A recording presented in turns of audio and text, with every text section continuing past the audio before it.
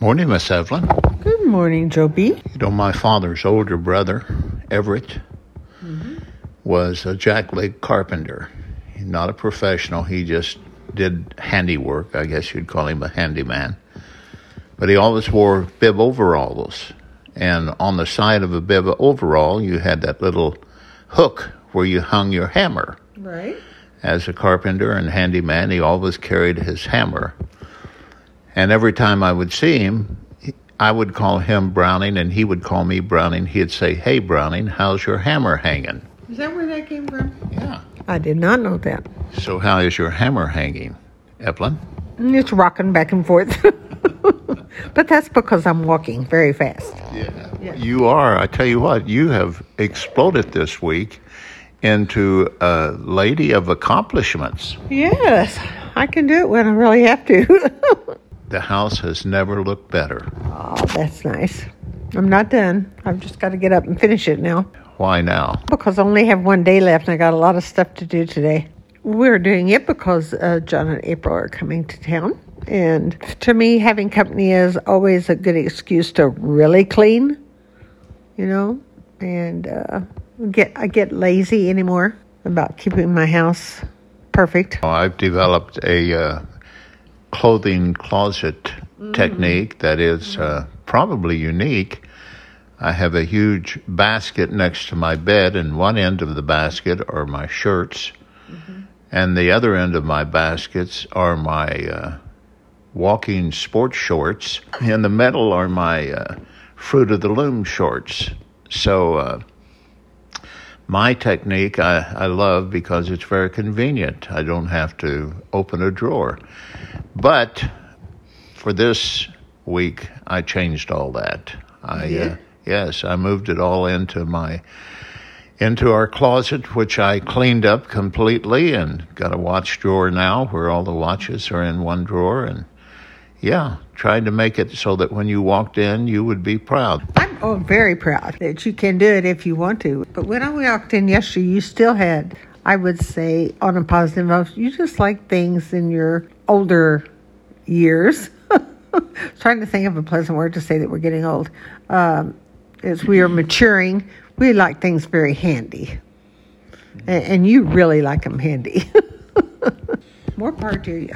Well, I do compliment you on converting the office from an office to a very, very comfortable bedroom. So we watched Sunday morning. Yes. What jumped out? George Clooney. When I sit and watch him, I think that he may be someone now is very content and very happy with life. Yeah, he's very funny. He has a wonderful sense of humor. He filmed one of the greatest movies of all times, Oh Brother, Where Art Thou?, which I have recorded, which whenever you're gone, I play it from front to back. You've seen it how many times? Oh, too many. Too many. I almost got it memorized. I do love a lot of the music, though. It's a great film, and he is a great actor. Very involved in humanitarian causes, but doesn't brag about that. You notice they just moved over that real quick because they said he didn't want a lot of notoriety on it. Yes, I know. That's a wonderful thing about those TV shows is you see them interviewed and you find out that there's more to them than what the tabloids say and what you see in the movies. Love him. There's a lot of talk about the junk up in space. You know, every once in a while I'll be outside and I wonder, comes to mind, you know, one of those dudes could smash you. Well, you certainly don't need one other thing to worry about, hon. Now I'm wondering, we will be putting up shields around our house. But I never realized you don't think about it. You think of outer space just being way out there. But most of all, this junk that we're putting up there, not only are we putting stuff up there, and I don't say it's junk, but it's just not the U.S. It's every country in the whole wide world is putting stuff up there, separating. I don't know how they keep it all from running together. We are, I guess, if we don't start doing something about that, also doing something about climate change, we're going to have to jump in a spaceship and go to another planet someplace or something, because I think we're about to do this one in. We may not be able to because of the debris. That's true. That's true. We can't get out of the orbit to get into space, so to speak. You know, you made the statement, where's the planet that you and I are going to? And, it's a pretty good planet. It's called heaven. Yes, and I hope it's not that crowded. But I better hope that, it is crowded. That means a lot of people are getting to go there. Did you connect in any way with Jim Morrison, the singer of The Doors? I didn't realize that he had died so young.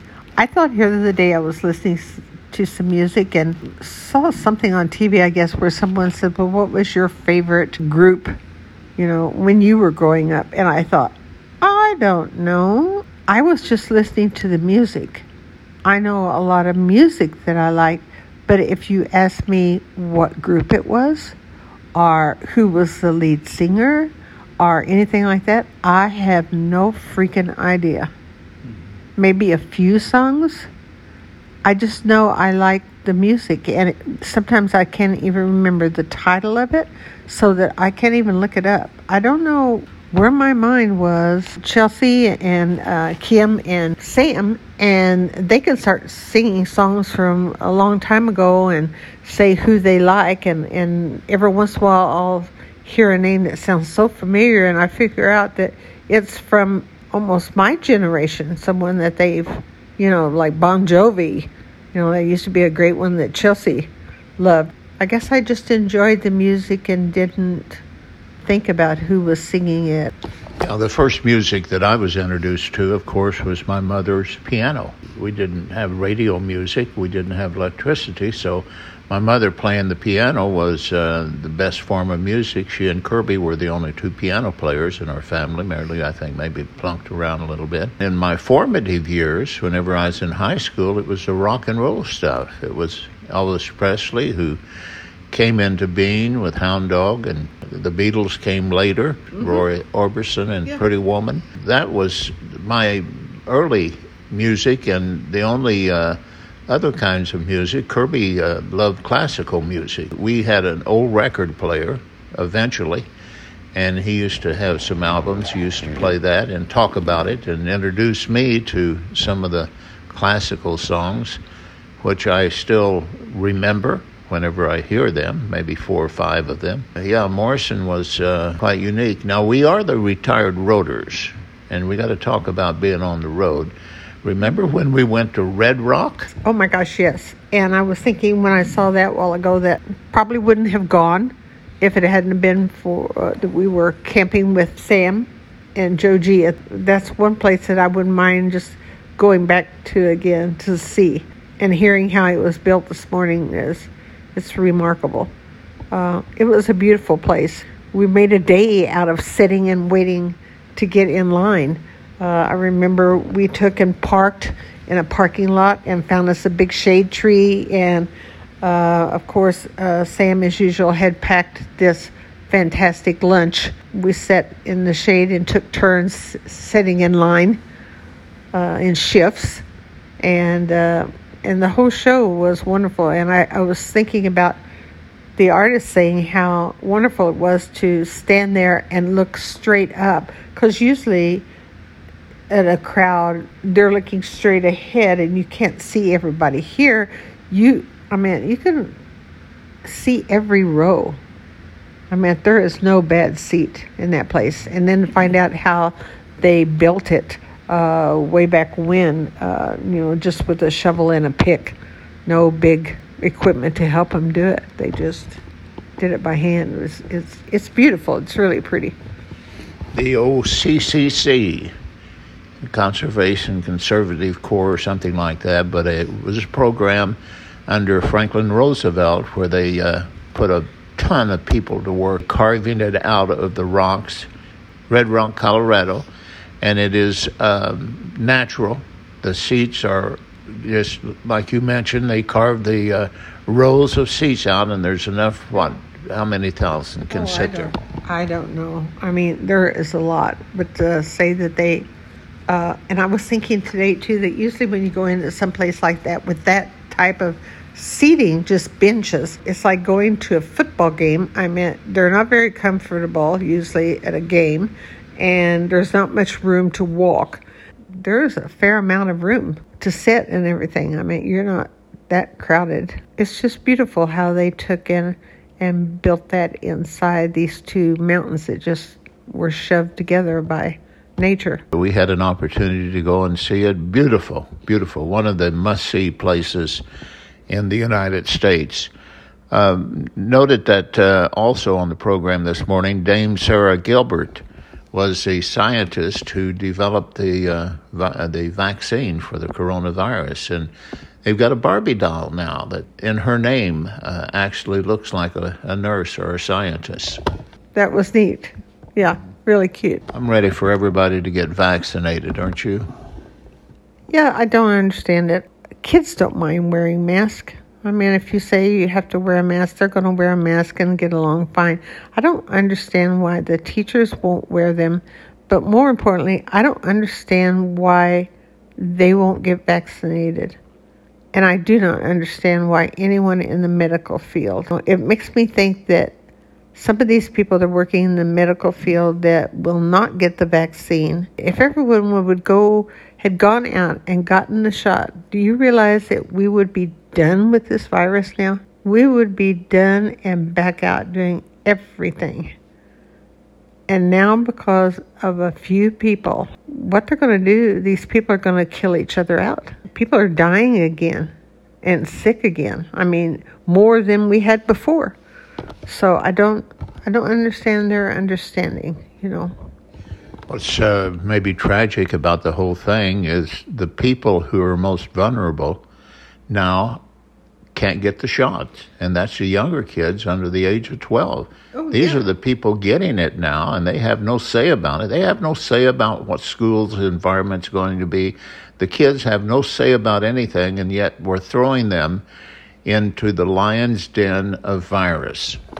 Oh, yeah. And I honestly say 3/4 of it to me is now political, which just makes it just credible. Because, I mean, when you ask someone why they don't get the shot, they don't get it because they're not sure what's going to happen to them down the road. Well, I mean, you can pretty well know that between now and down the road someplace, you're going to get this virus. Bill Maher has always said half the people in America are stupid. And now I think the half of the people in America are proving him right, because this virus is a real thing, and it is really dangerous. Yeah, and I thought at first, when first time around it came through, and it was attacking older people, which I understand. We're old, okay, so we die, you know. I'm not ready to do that, but you expect older people to get it and pass away. And then, you know, it wasn't involving too many young people.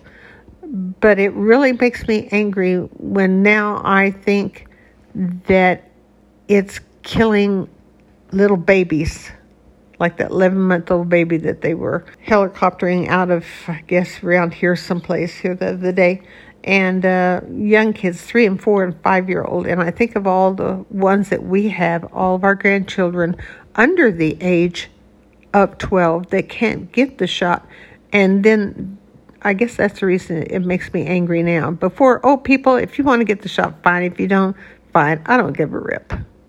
That's up to you. You know, you're messing with yourself and the old people of the world. And when you're, you know, exposing children to this epidemic and they can't get any kind of shot to help them, that I do not understand. I think they should change the name from coronavirus to rattlesnake. I likened it to earlier in a podcast to a rattlesnake, because whenever you go into a group unvaccinated and unmasked and taking no precautions, you become a rattlesnake. You may not bite everybody, you may not bite anybody, but you could bite a lot of people, and just like a rattlesnake. And would a father and a mother let 2 or 3 rattlesnakes go in a birthday party or a swim party? No, but that's what they're doing. Yeah, also, I don't understand these people who were against the vaccine, but they finally got it. You find out that they've got it now. But now want to wear a mask. I don't want to wear a mask when I go visit my children or in my home or that kind of thing. But it doesn't bother me to flip on a mask and go into Target or Walmart or someplace like that. It's just beyond my understanding. What makes you most happy? We've been kind of down with the stories today. What makes you most happy? What you most happy about? Gee, a lot. Having John and April and the kids coming. I can't wait to see them and visit with them. They're always so much fun. And, you know me, helping out and with Sam and her endeavors and helping them a little bit. And working in my yard makes me happy. I'm trying to grow some pumpkins now. And it seems like it's something that I didn't do very good in the first bunch. I think about to die on me, but the second bunch I look out every morning and I can see their heads still looking my way from the backyard. So that does.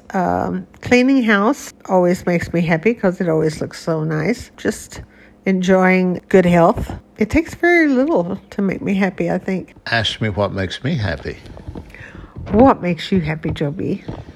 Digging up $60 every 2 weeks and watching 2 guys get out of a truck and go from the front to the back of my yard and actually doing everything that I don't have to do.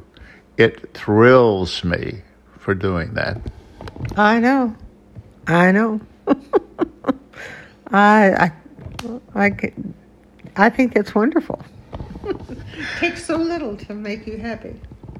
I got one thing from the Sunday morning that jumped out more than anything. George Clooney said that Robert Mitchum told him one time, "I never learned anything by listening to myself talk." So I think it's time to wrap it up. Okie dokie. I think you're right. I love you, darling. Have a great Sunday. Oh, I'm going to. I'm getting ready to go to work. See you on the flip. Okay, bye-bye.